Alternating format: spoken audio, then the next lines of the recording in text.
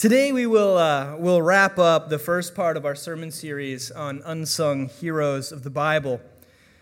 We'll be looking to pick up back with this series after Easter with one of my favorite characters in Scriptures, Mordecai. But we're not going to be talking about him today, as today our text will take us all the way back to Joshua chapter 2, where we meet a rogue turned heroine. The unsung hero we are focusing on this morning is a liar and a prostitute. She is not part of the Hebrew people, but is in fact a pagan and an enemy, and her name is Rahab. Once more, we're not going to read the entire text of Joshua 2, so I'll start this morning by kind of just bringing us up to speed. A few weeks ago, we looked at the story of Miriam, whose boldness saved the life of her brother Moses, the man who would eventually lead the people of Israel, the Hebrew nation, out of slavery and into freedom, out of Egypt and into the wilderness. But in order to do this, in order for the Egyptians to let the people of Israel go, God had to do some mighty works. Due to the stubbornness of Pharaoh, 10 plagues hit the nation of Egypt. The Nile turned to blood. There was frogs in every pot. People and animals broke out in boils and sores. The sky darkened by locusts. And that's just to kind of hit a few of them. All through these plagues, the Pharaoh of Egypt and his advisors did their best to explain them away. Much like we are tempted to do today, they saw the hand of God at work and tried to chalk it up to coincidence or happenstance or just some weird anomaly. It wasn't until the final plague that Pharaoh's resolve cracked. The people of Israel were told to sacrifice a lamb and to paint their doorposts with its blood. In the night, the angel of death visited the land, and anyone whose doorpost was unmarked by the blood of a lamb lost the firstborn son of the house. Even animals were not spared.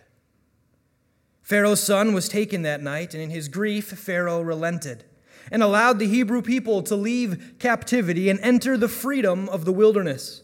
And so they left. And the Bible tells us that God led them by a pillar of cloud during the day and a pillar of fire at night. But once the people had gone, Pharaoh's grief turned to anger and rage. How could he have let this people, whose God had taken his son's life, leave? They needed to come back, or they needed to die. So Pharaoh called together his army, his chariots, and he set out after the Israelites, intending to bring them back to Egypt. The nation of Israel had reached the banks of the Red Sea when they saw the armies of Egypt coming to take vengeance upon them. They were trapped between a rock and a hard place, between the deep waters of the Red Sea and the sharp steel of the Egyptians. But God had Moses raise his staff, and God parted the Red Sea, and the people walked across it on dry land. As the last of them crossed the waters and reached the other side, the Egyptians arrived on the far bank and began to follow them through the channel. But once every Israelite was safely across, Moses lowered his staff, and the waters returned to their natural resting places, crushing and drowning the Egyptian army. The people were free. God had done fantastic things, incredible miracles to bring them their freedom. But though the people were given freedom, they were still sinful. They complained against God for their struggles in the wilderness that he had led them to. You see, God had promised his people a land flowing with milk and honey. He had promised them the land of Canaan, and they wanted that land now. They didn't want to be out in the desert wilderness. They wanted the luxury of Canaan now. And so in response to their grumbling and their complaining and their sinfulness, God made them wander the wilderness for 40 years. And before they crossed into the land of Canaan, even Moses himself had died. And so Israel had a new leader, and his name was Joshua. And under his leadership, the people of Israel settled in Canaan. But in order to take the land, they needed to take out their opposition. And one of the chief strongholds of the Canaanite people was the walled city of Jericho. Now, archaeologists tell us that Jericho was the first of its kind. This was the first city that built walls for purely military purposes. It was the first true fortress in known history. Now, there are a lot of people in the nation of Israel. but they were desert wanderers, still looking for a home. They had no means to tear down well-built city walls. And so Joshua sent spies into the city to look for weaknesses. Now, these were some interesting spies. They were apparently easily distracted and pretty bad at their jobs. In the beginning of Joshua 2, we read of Joshua sending the spies. And the first thing they did after entering the city was head to a brothel. They entered the house of Rahab, the prostitute, easily distracted. And then right away, the king of Jericho knows that they're there, and he sends his troops out to collect them from Rahab's establishment. These guys are spies, but they're found out like right away. They enter the city, king knows they're there. They're bad at their jobs. Word reached Rahab about the king's men coming, and she does an interesting, kind of funny thing. Instead of giving up the spies, she hides them under stalks of flax, a type of grain that she has up on her roof. So these guys are hiding in the roof, the rafters, if you will, when the king's men arrive. And then Rahab lies to the king's men. She admits that the spies visited her house, but then claims that they have since left. And she sends the king's men on a merry goose chase.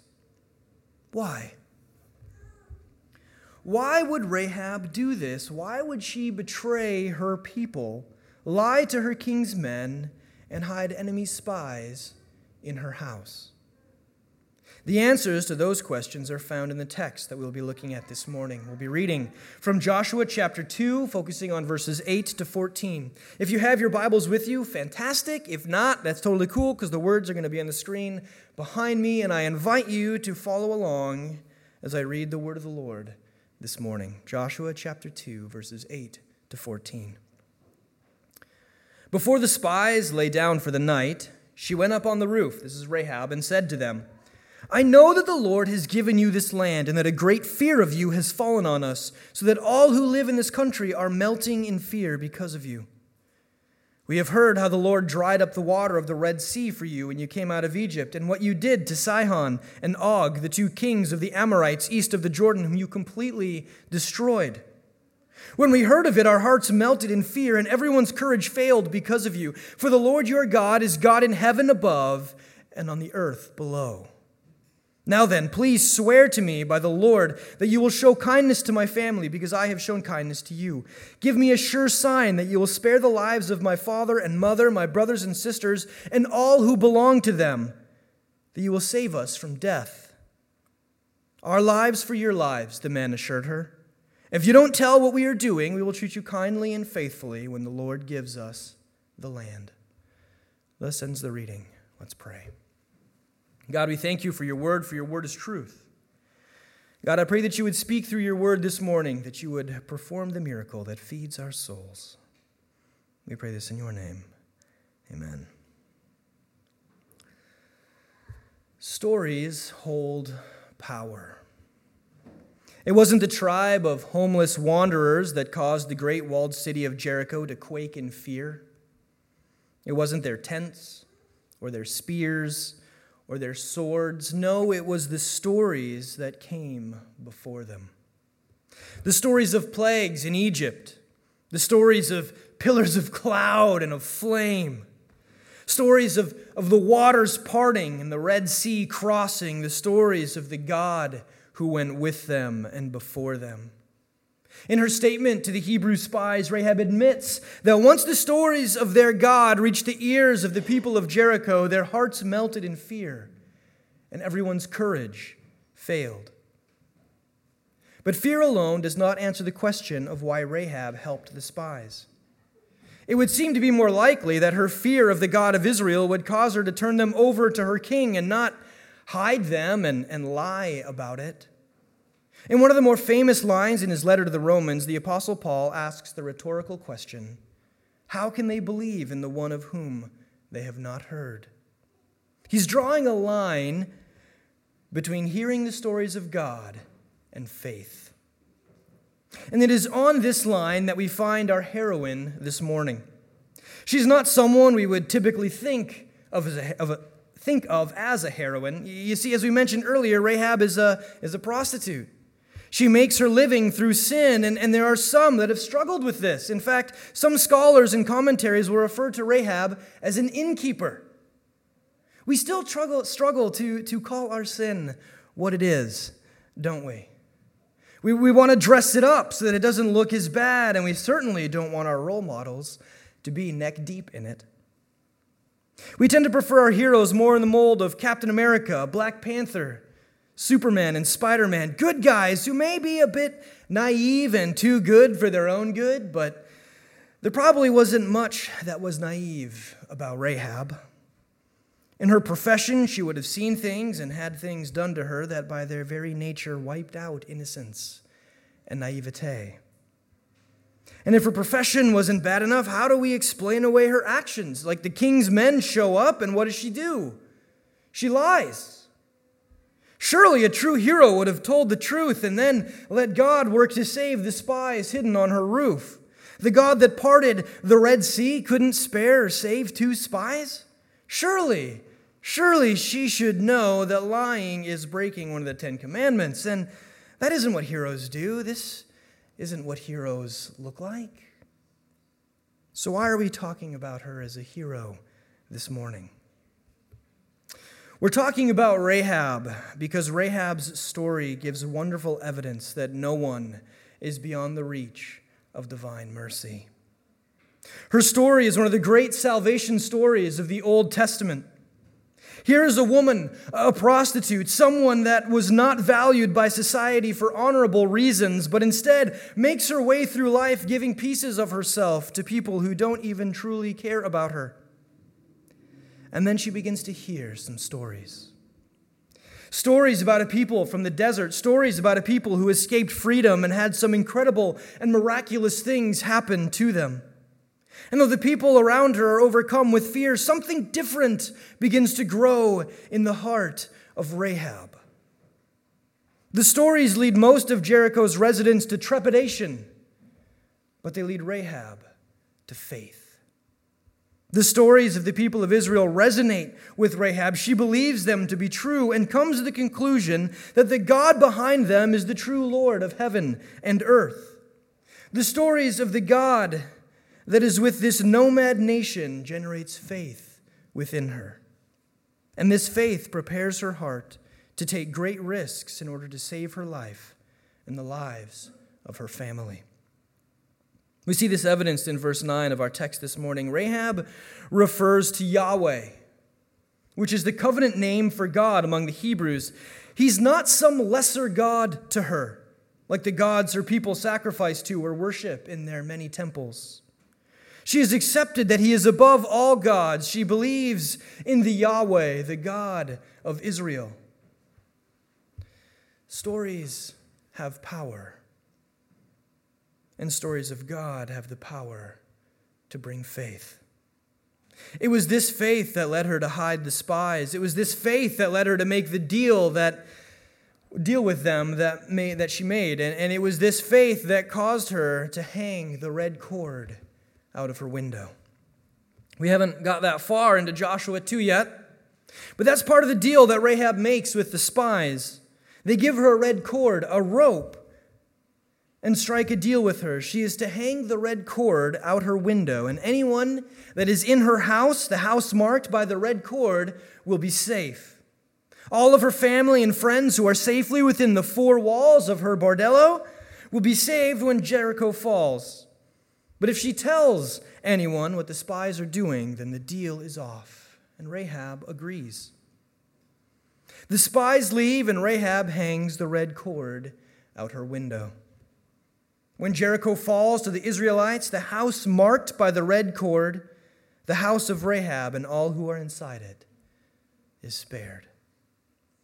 It could be argued that Rahab was saved because of her works, right? She saved the spies. She hung the cord. She did what she was supposed to do, but it's also clear that she did what she wasn't supposed to do either. In order to save the men, she lied. How could we argue that she was saved because of an act of sin? And that's not even taking into account her profession. No, it was not the works of the deceitful prostitute that saved her. It was her faith. The faith that led her to hide the spies in the first place. The faith that caused her to betray everything she had ever known on account of a God she had just recognized as real. Rahab was saved by the same truth that we are saved by. For as Mike read earlier today from Ephesians 2, for it is by grace you have been saved through faith. And this is not from yourselves, it is the gift of God, not by works, so that no one can boast. Our relationship with God is not based on the good works that we have done. Like Rahab lying to save the spies, we sin even when we're trying to do the right thing. How thankful I am that it is not our works that save us, but the faith that has been given to us. We rest in the promise given to us through Christ, the promise that we have in the blood of the Lamb. Rahab's house being marked by a scarlet cord draws parallels to the Hebrew houses in Egypt being marked by the blood of a lamb. In the same way that the angel of death passed over the houses marked by blood in Egypt, so judgment passed over the house of Rahab marked by the scarlet cord. We don't need to kill any livestock or hang any red ropes out our windows for the judgment of God to pass over us. What we do need is faith. The faith that saved the Israelites back in Egypt is the same faith that was planted in Rahab's heart when she heard the stories about this amazing and powerful God. And it's the same faith that lives in believers today. Through faith in Jesus Christ, through believing that He is who He says He is, and that He did what He said He did, and that He will do all that He has promised, through this faith, we are covered with the blood that He shed on our behalf on the cross. For there on that cross, the great exchange took place. There, Jesus took all of the sin that you, that I, that the world has committed and will ever commit. And there, on the cursed tree, He died for it, paying the price that we could not. Christ exchanged Himself for us. And so when we believe in Him, we are covered by Him, marked by Him. We are not marked by the blood of livestock or a red cord. We are marked by the blood of the Lamb, the Son of God. And we rest in the faith that He has given us. Judgment passes over us. That's a wonderful truth. But it can be a hard one to wrap our minds around. How could God overlook the things in my past that I'm not proud of?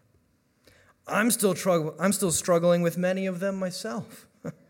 How could God pass over the piles of shame and the mountains of regret that I have left in my wake as I've made my way through life? They stand as beacons for my failure. I try to be good, I try to do the things that I'm supposed to, and I'm generally pretty good at walking the straight and narrow, but generally pretty good doesn't cut the mustard. Generally pretty good isn't good enough. But as we see with the story of Rahab, our salvation is not tied to our works. Our salvation is tied to our faith. Out of this faith comes works. Works are the fruit of faith. Works are the result of the Holy Spirit moving in a person, shaping them, molding them to be more like Christ. Good works are a good thing, and we should strive to do them. The Bible calls us to do them. We're supposed to do them. But our good works do not save us. They flow out of the faith that has already done that particular work. How thankful I am for Jesus Christ. How thankful I am for a God who has seen us stuck in our failures and flaws, unable to reach His perfection. And instead of squashing us like we deserve, He has taken mercy upon us. He has shown grace to us. He has sent His Son to die for us. And when we believe in Jesus Christ, we have been marked by the blood of the Lamb, and judgment has passed over us. For on account of the blood of Christ, He has forgiven us. When struggles hit, when doubt about God's love for you and His ability to pass over you and your sins begin to rise, think of this hero in the Bible. Remember Rahab. If God can rescue Rahab, the lying Canaanite prostitute, no one is beyond His reach or His concern. I love the picture of the red cord hanging out the brothel window. The red cord transforms a bordello for sinners into a sanctuary for believers. Is there anything or anyone the blood of the Lamb can't redeem? No. No one is outside of God's desire or his ability to save. The story of Rahab is a call to have confidence in the mercy and grace of our God. And her story is one more display of God's provision, not just for us, but for the young nation of Israel as well. You see, once the dust settles, Rahab joins the Israelites and ends up marrying a Hebrew man. They have children together, one of them a son whom they name Boaz. His name may ring a bell, as he is the Boaz that will marry the young widowed Moabitess, Ruth. But it is Rahab's great-grandson that is a little more famous. His name was David, and he became king over Israel. And so we see that Rahab joins Tamar as Canaanites, foreigners, who are part of the line of Jesus, part of the line of the Lamb of God. God does not discriminate with his grace. He pours it richly over all who believe, whether they believe themselves to be insiders or, like Rahab, outsiders. And through his love and mercy, he brings those who feel like outsiders into his family and into the riches of his grace. Church, friends, these stories and these promises are for you. May God be at work through these stories in your life as he is at work through the stories in the life of Rahab. What a fantastic, wonderful, amazing, and gracious God we serve. Amen.